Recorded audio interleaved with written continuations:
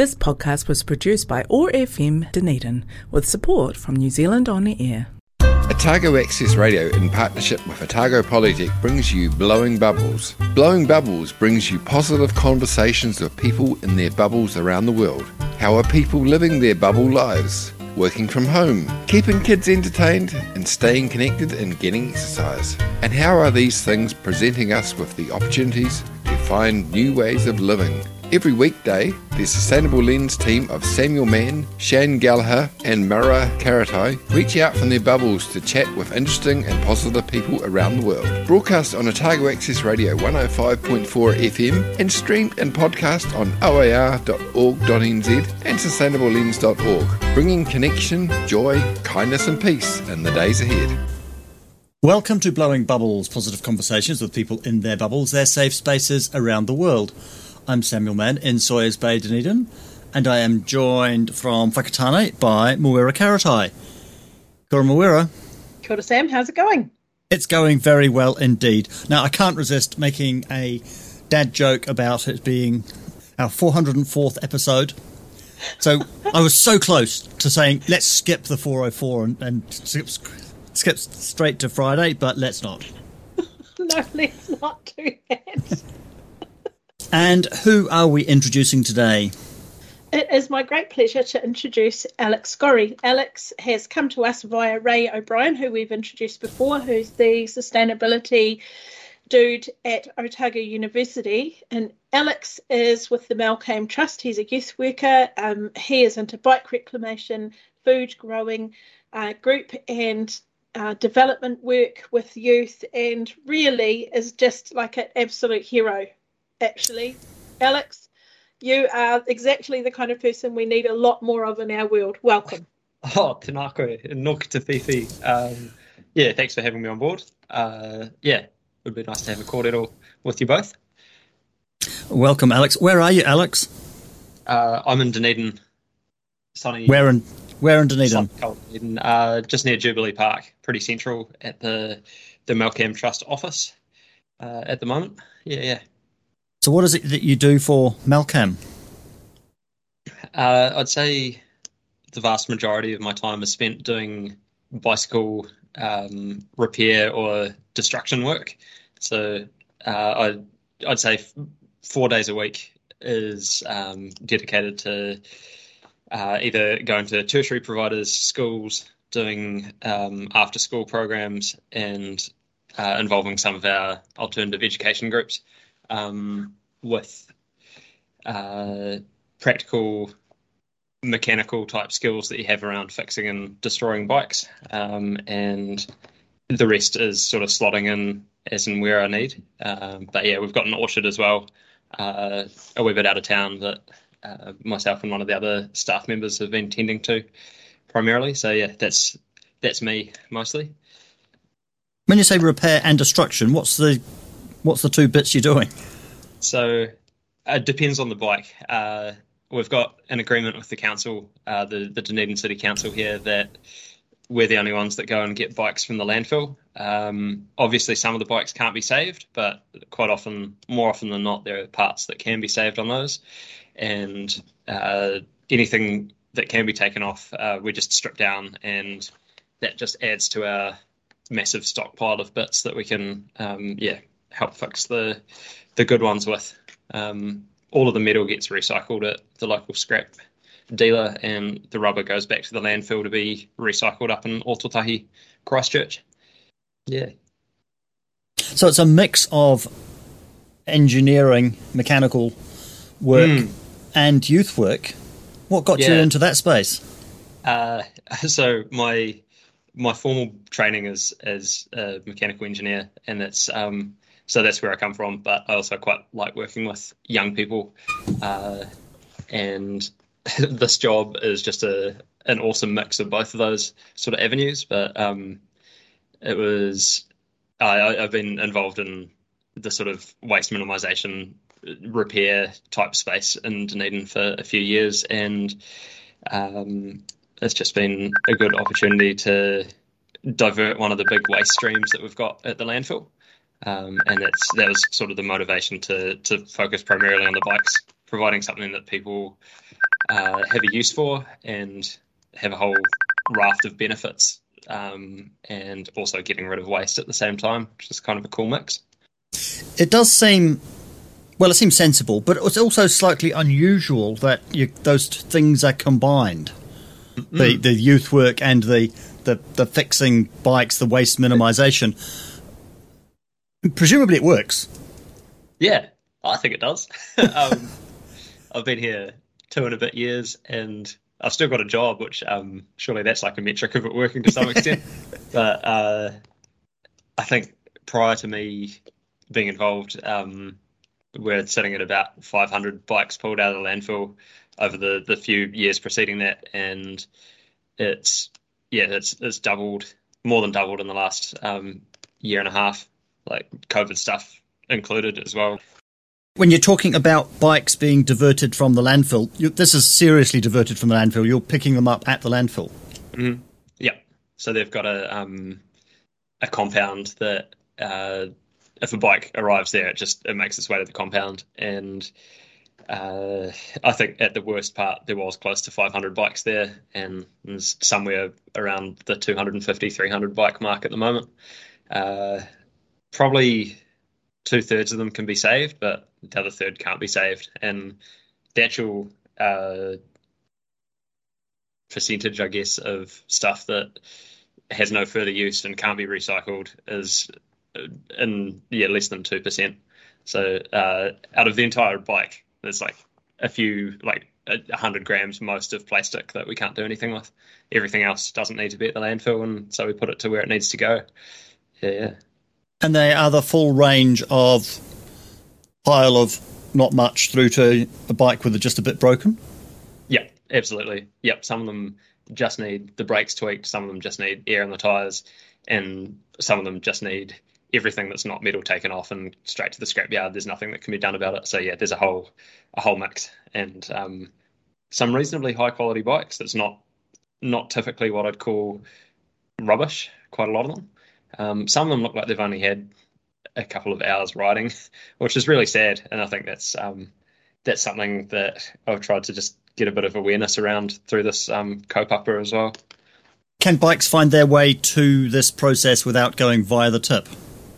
They can. I have to be careful about how I word this, though, because we've had every so often if there's an article or something in the local paper, or people get wind of it, we get inundated up at the office with bicycles.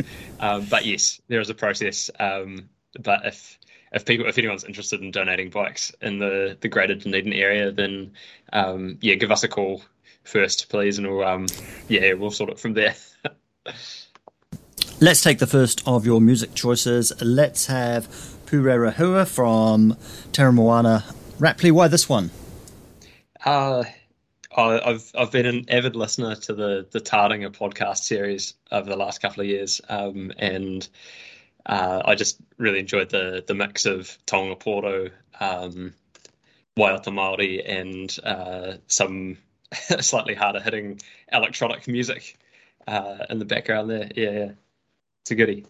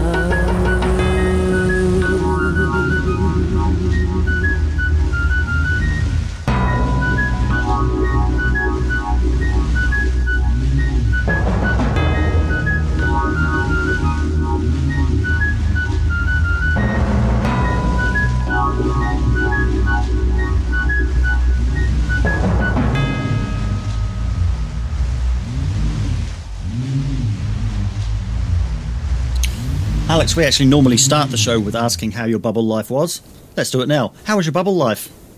Bubble life for me was pretty good, to be honest. Yep. I assume we're talking about isolation bubbles of yesteryear. It was relatively easy, and there was a whole lot of cooking and eating delicious food done by me and my partner. So we enjoyed it. Quite relaxing. And the time after that and the traffic lights. That was an interesting time because I'm involved in a few bike recycling spaces as a volunteer as well, and that was a wee bit tricky just navigating that because all the people that we couldn't see during the isolation period suddenly we just had a backlog of people that needed stuff fixed and quite heavy restrictions on how we were able to do it, and just making sure that we're keeping everyone safe was a bit tricky with some of our more colourful characters. But yeah, I'm really glad to be out of the red traffic light situation at the moment because it just makes the work that I do quite a lot easier and just has a lot less restrictions. And are you back to business as usual in terms of working with the young people?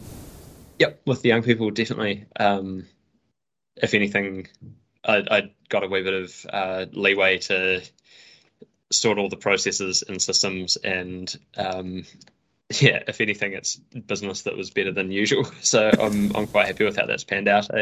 Alex, we've got a similar program running here in Whakatane called Whānau on Wheels, where people get to donate their bikes. I recently donated my cruiser when I just got my new e-bike. Nice. And it was just really neat. I've seen a mum with her kids riding around town on my old cruiser, and it's just made me so happy. Yeah, so that's I love. Cool feeling, eh? Oh, it's massive. And we also, the bike shop that runs the Whānau on Wheels program is shortly about to start teaching some basic bike maintenance classes, which is going to be through our mountain bike club. Oh, nice. Yeah, so that'll be really cool. And I was going to ask you, are you getting funding from anywhere to support this? No, not yet. Okay. I'm writing a funding application as we speak. Nice. We've received funding from the council in the past, but at the moment, as it's a youth focused kaupapa, it does fall under one of our MYD contracts, but there's nothing specifically for doing the bike stuff, which just means that the program is running at a loss. But if it's running at a loss if we consider it just on financial terms, but I feel like not all the benefits are financial benefits and this sort of stuff. Yeah. Yeah. How many bikes are you putting out into the community that are ready to ride each year, roughly? Each year. Last year it was 499. Whoa. So that's pretty sweet. And on top of that, there's all the ones that we can't make do. They just get scrapped, but they feed back in. So the money that we get from the scrap metal goes toward buying helmets for whānau that can't necessarily afford helmets, because there's no point in providing part of the service effectively, but not making it fully safe. So that's got a nice circular element to it there. But I think as of today, the total is going to be 1,118 bikes have been processed so far since the kaupapa begun in 2018. Somewhere on the order of like 13 tons, almost 14 tons of material that has been taken out that didn't really need to be in the landfill. It could have been processed a different way, and we're just working through getting all the systems to make it robust to keep processing it the way it needs to be. Yeah. The decision making around starting this program, what was the impetus for it? How did it actually get going? Oh, I actually can't answer that, because there was a different general manager that we had at the time who's no longer with us, and my friend was the first person to take up the mantle of doing the project, I guess. And I don't think it was sort of a full-time, or like maybe sort of 10 hours a week type on bikes. Basically, there's a bit of freedom within the youth work stuff to focus some of the programs we deliver toward the strengths of the youth workers, and he had an interest in doing the bike repair stuff, and they just ran with it, and it's just sort of grown quite exponentially since it began. Yeah, that's so cool. And one of the things I've seen working, and I'm the secretary of our mountain bike club. I'm really involved in the club, working with our kids, local kids on bikes. And one of the things I've seen in my own son and in so many other children is this transformation that comes when you all of a sudden discover your inner biker. Yes. Are you seeing that kind of transformation in the work that you're doing? Yeah, totally. Possibly in a biker and in a mechanic. Well, I guess we don't do as much. I can still appreciate when they go out for rides, but primarily we're doing the fixing and dismantling, and that's that. Well, just that, like, okay, now I understand how this works. So, and because I understand this, I understand how all these other elements of it work, and like that's really cool. Quite often the rangatahi that are involved with the program might not fit into, and it's not always the case. And there are some that like obviously excel at school, but some of them don't fit into the reading and writing based curriculum. Some of them are a lot more hands-on and just practically minded, and it's just awesome giving them a space to really shine, I think. So definitely see that, and that's why I like working with young people as well. Do you think that there's we talk about this a lot on the show about education and about assessment and about those rangatahi that you're talking about who the system fails to acknowledge where their intelligences are and sets them up to fail by making them assess to a standard that they just don't even, it's not part of their reality. Totally. It just seems ridiculous. And that's what we experience. And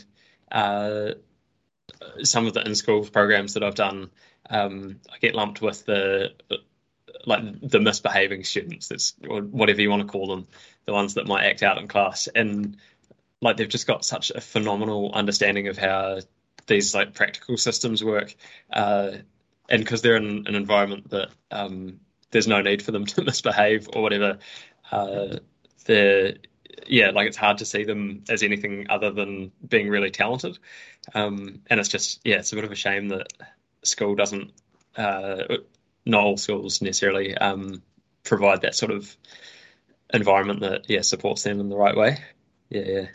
Can you see a change coming in education in the work that you're doing? I'd love to. I feel like it's changed quite a lot since I was at school a decade ago in terms of what is acceptable assessment-wise. And because I'm pretty sure they can achieve credits at secondary, like in NCA 1, 2, and 3, for doing some of the bike mechanic stuff and some of the bike riding stuff, and like seeing a smaller shift. But yeah, it'd be good to see a slightly bigger shift, just to be a bit more inclusive. Yeah. Alex, you kind of started off down this academic path in your life, and then you had made a big jump over to the social side. I call that the light side. So you've made this leap into transforming lives and also bringing your skill set with you, obviously. But what was the reason for that change? Because that's significant. Yeah, I guess it is. I think it wasn't just an instant flip. It was probably quite gradual.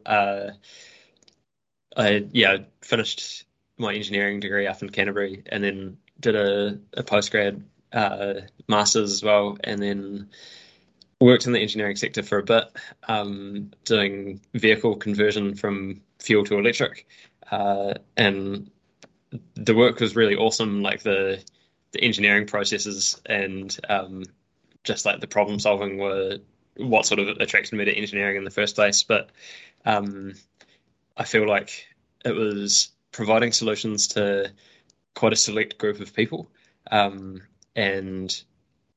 I could see, because the workspace that we were working at was like co-shared, I guess, by one of these volunteer bike cafe repair workshops, whatever you want to call them.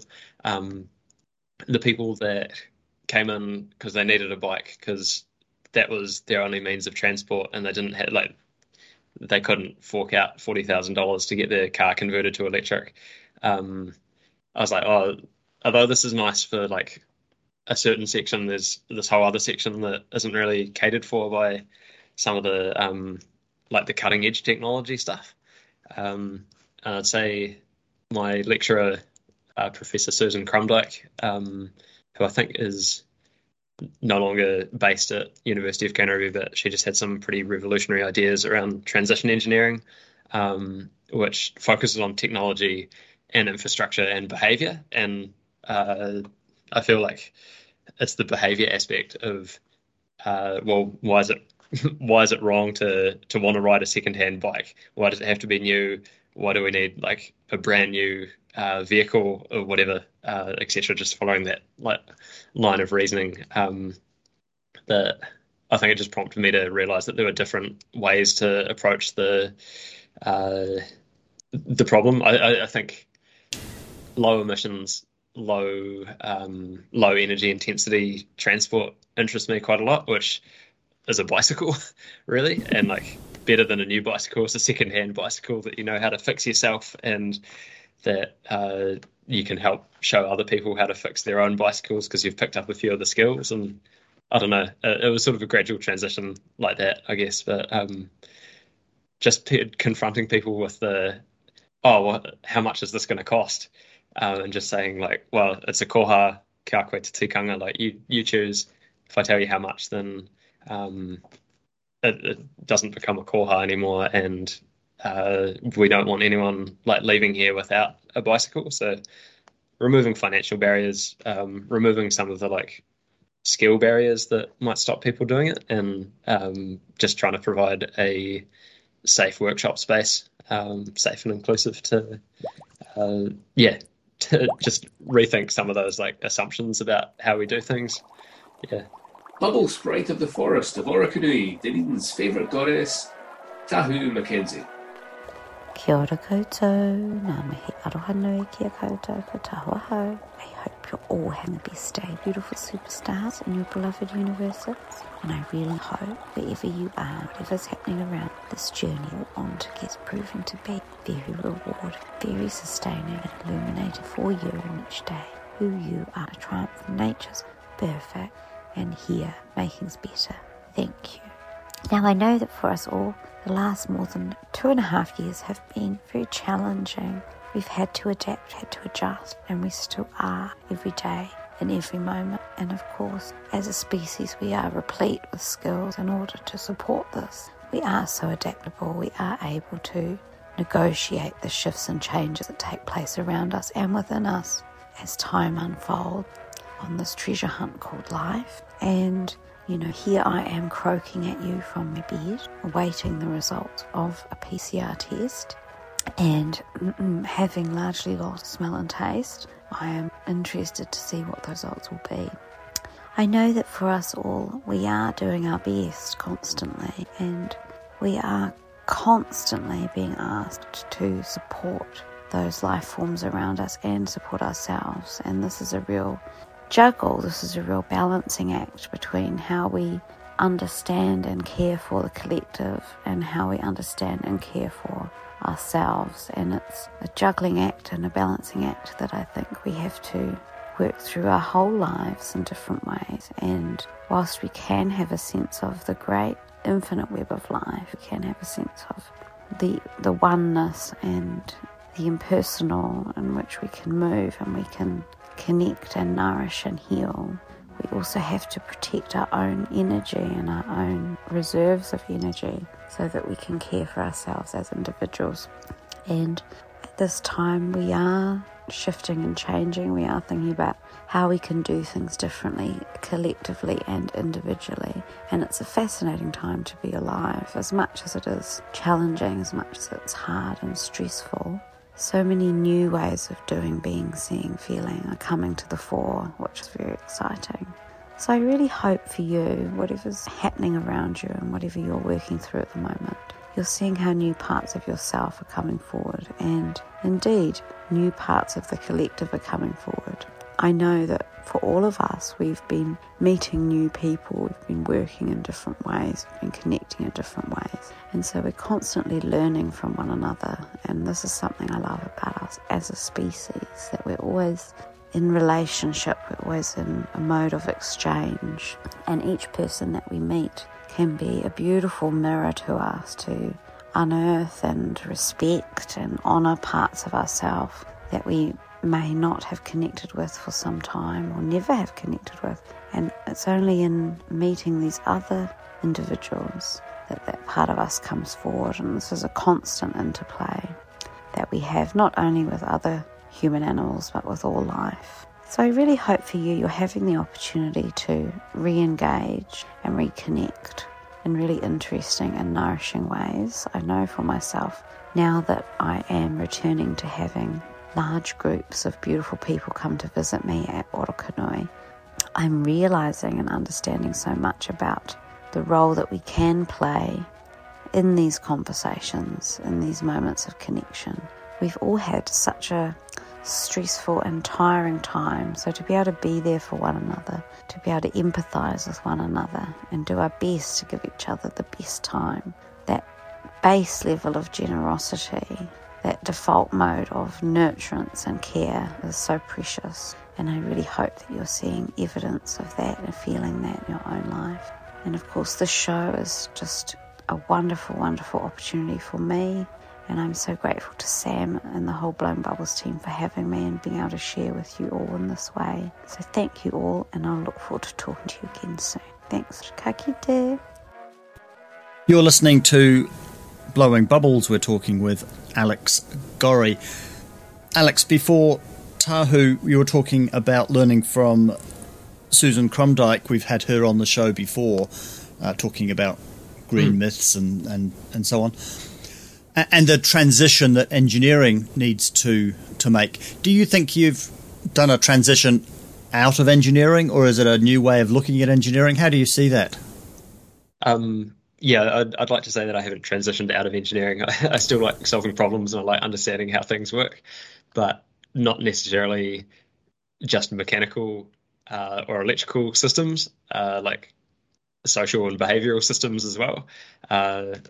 And I think it's to solve some of the climate catastrophe issues that we're going to be facing over our lifetimes. All of those facets of the scenario need to be considered. So it's not just the technology. And although I'm not working in like research and development or design stuff per se at the moment, I feel like I'm not fully out of engineering, and I probably won't ever fully be out of engineering. But yeah, it's just a bit of a fluid beast, and I've just got an opportunity to to work in the waste minimisation sort of area at the moment, and that's suiting me quite well right now. You're talking about how you are taking the bikes from the tip, or occasionally before that. What sort of thing would have to happen for you not to be needed at all? Can you see a pathway to that? Well, that was what I was writing in the grant application that I was doing this morning. I haven't quite worked out how it would work yet, but that's ultimately, I think that's what it needs to be. It needs to be like a replicable model that doesn't rely on one person or a handful of people with a certain set of skills. The skills need to be able to be transferred.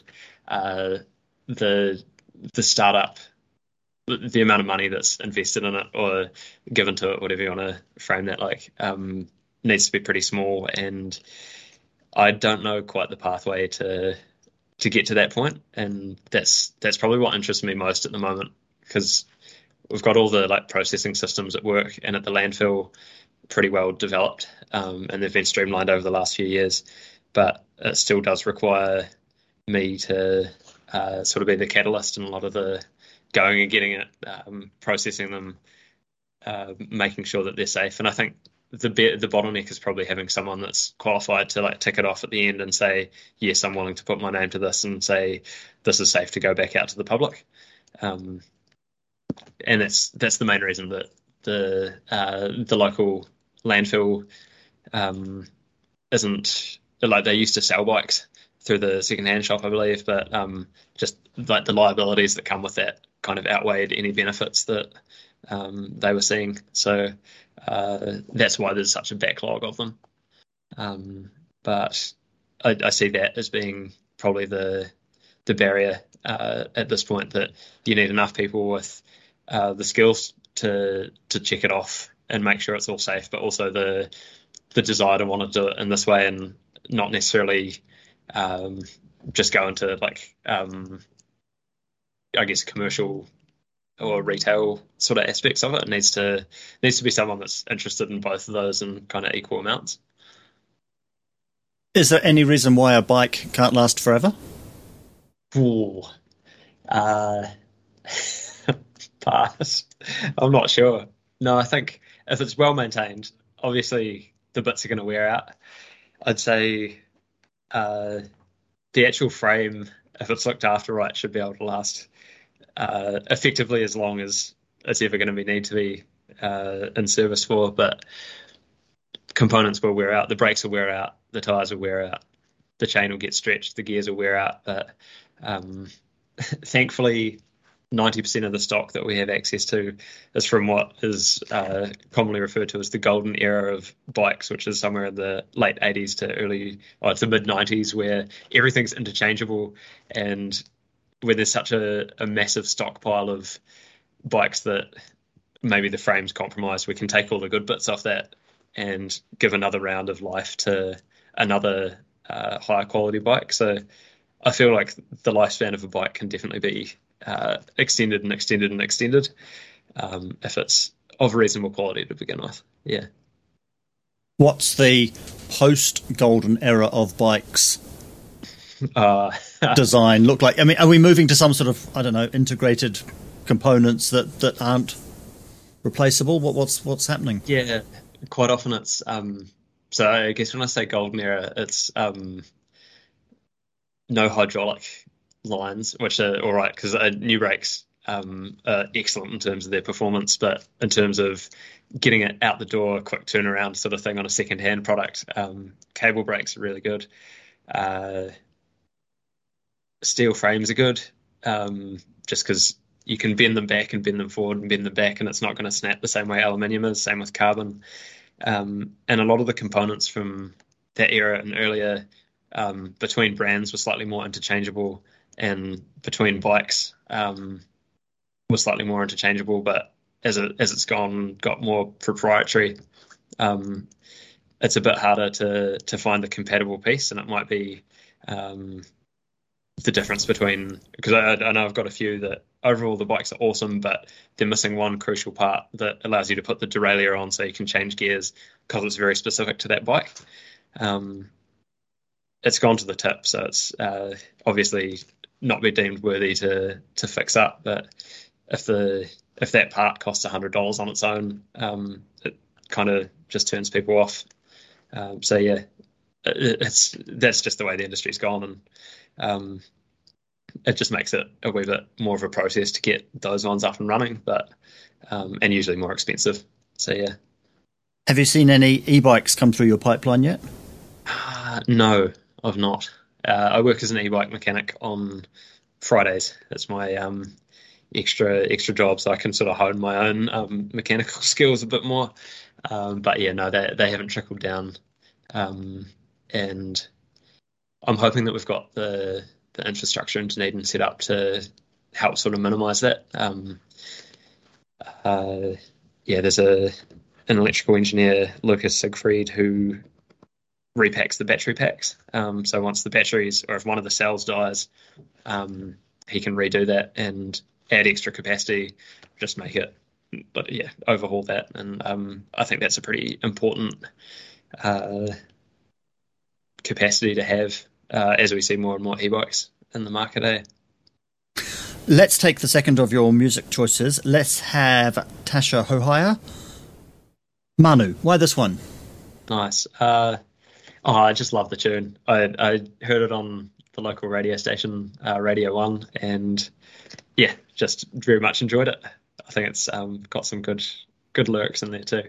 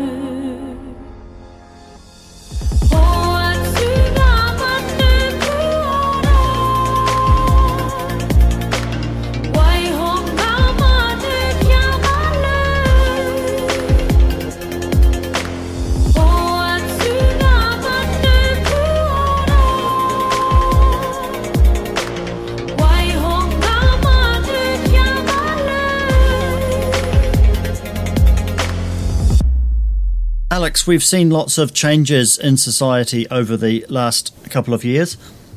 What do you think is going to stick? And perhaps more importantly, what do you hope will stick?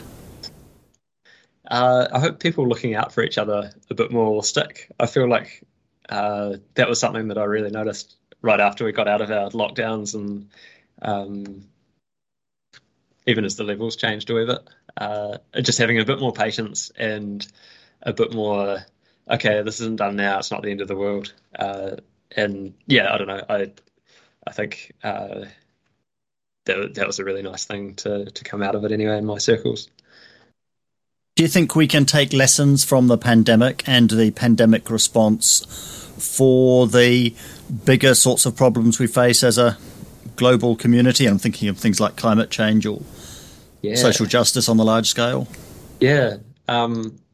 When all the information is sort of conveyed in the way like it was during the pandemic and the lockdowns, it got such massive buy-in from, I'd say, the overwhelming majority.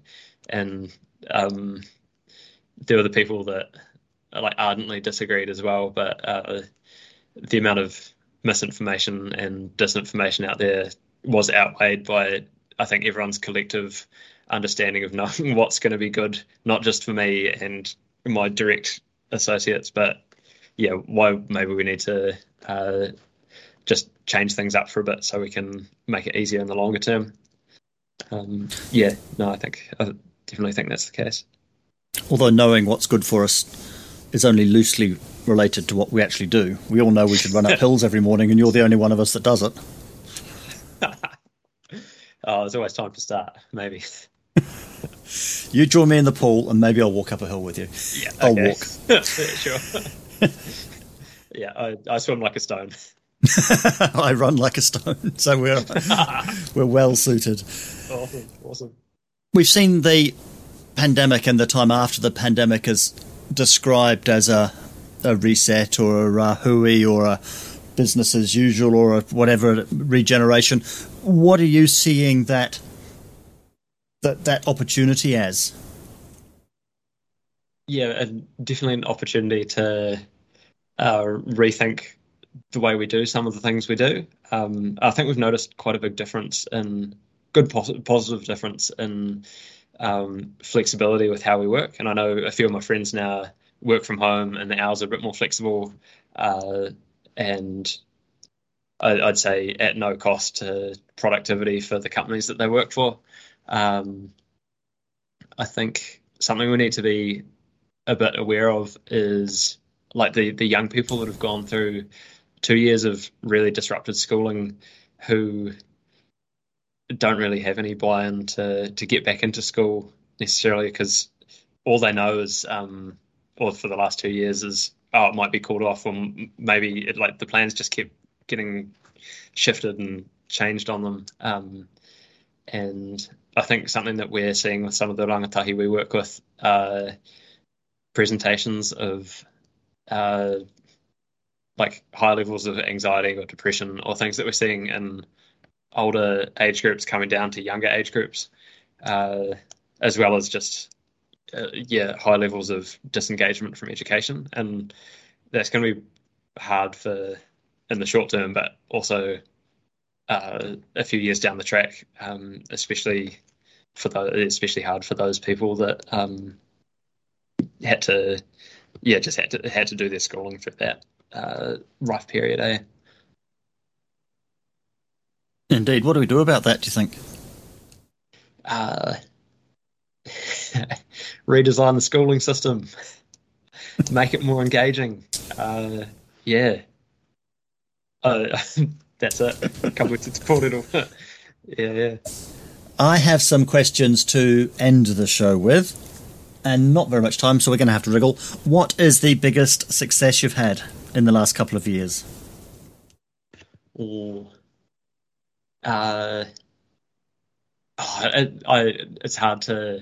That's quite hard to quantify. I think it's easy to say, it's been good being able to pull more than 1,000 bikes out of the landfill. That's pretty cool. I take that as a win, but it's been awesome being able to engage, I'd say probably around 200 young people, and just convey some of the ideas about waste minimisation, about rethinking transport and transport autonomy, and like needs and wants around vehicle usage and ownership, and just having some of those ideas being taken on board. I'd say just giving a platform to have those discussions. So we are writing a book of these conversations. It's called Tomorrow's Heroes. It's our team of people doing good work. So you are in that team. Whoa. What is your superpower? What got you into the mansion? My superpower.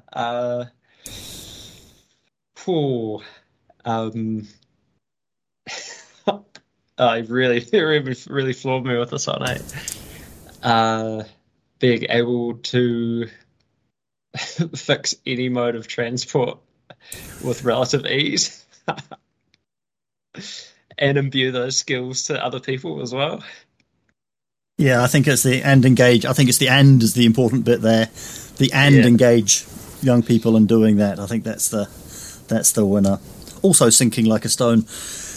Yeah. Do you consider yourself to be an activist? Possibly. Yeah. I've definitely been involved in a few direct action protests and events, and I feel like activism is a pretty broad thing. I'm not satisfied by the systems around us at the moment, and I feel like the way that I'm trying to live my life is actively trying to find different avenues that we can also investigate. So, but no, I don't know. Compared to some of my friends who I'd definitely say activists, just doing what's within my power to try and do things a bit differently. So what motivates you? What gets you out of bed in the morning? The sun on my face, and I think an appreciation for nature, and not wanting to see it destroyed or minimized or gone by the time that I'm older. And if changing people's ideas around transport is a way to do that, then I'll do what I can there. Nature. So what challenge or opportunity are you looking forward to in the next year or so?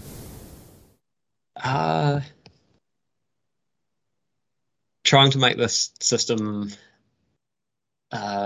without me being crucial in it. I don't want to work myself out of a job, but I want it to be able to be repeated. I think it'll be a measure of something that was worthwhile for the community if it didn't require one person to do it, if it was something that could just be self-supporting and self-sustaining. Yeah. I think the best outcome is doing yourself out of a job, because another job will come around on the basis of you doing that, and you've solved a problem in the way that makes it stay solved. Yes. Yeah. And lastly, do you have any advice for our listeners? If you're able to, ride a bike. It's really fun. If you've got an old bike, check in with your community, your friends, your marae, your workplace. If any of your colleagues or associates or people that you're in contact to could do with a bike, or if their kids could, if there are ways to divert it being sent to the landfill, think about that. That'd be awesome. Make my work heaps easier. Thank you for that. Melwera. Alex, the world definitely needs more people just like you. One of our guests the other day, when we asked about whether or not they were an activist, referred to themselves as an activityist. And I kind of think you're in that category as well. You're just busy out there doing it, making change happen, being the change, and a true activityist, I think. It has been an absolute joy to talk to you today. Thank you very much for all the goodness that you add to the world, for the work that you're doing with Rangatahi, and also just for the opportunity that you provide people to embrace their inner biker. I totally appreciate that, and thank you for joining us. Oh, tēnā kōrua. Yeah, no, thanks for having me. Much appreciated. Thank you.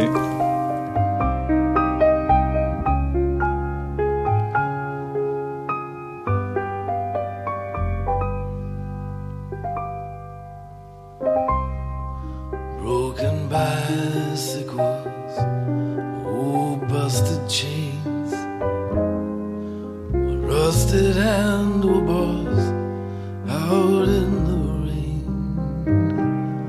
Somebody must have an orphanage for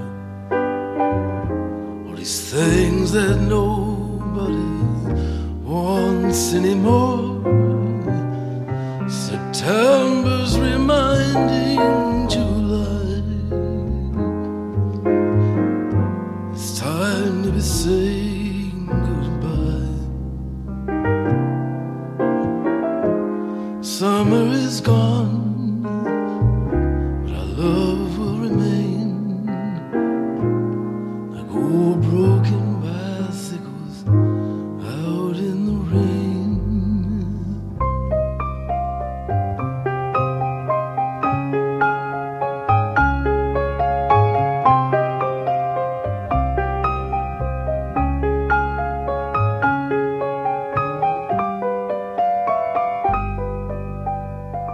You've been listening to Blowing Bubbles, positive conversations with people in their bubbles, their safe spaces around the world. Brought to you by the Sustainable Lens team, which is brought to you by Otago Polytechnic. We are broadcast on Otago Access Radio every Monday, Wednesday and Friday afternoons at 3 and streamed and podcast on oar.org.nz. You can find us on Facebook. We had a contribution today from Tahu Mackenzie. This is Tom Waits, Broken Bicycles. I'm Samuel Mann in Sawyers Bay, Dunedin, with Mawera Karatai in Whakatane, and from the Malcolm Trust in City Rise, Dunedin, we've been joined by Alex Gorrie. That was Blowing Bubbles. We hope you enjoyed the show. Nā te wā. They're broken, but I'll never throw them away.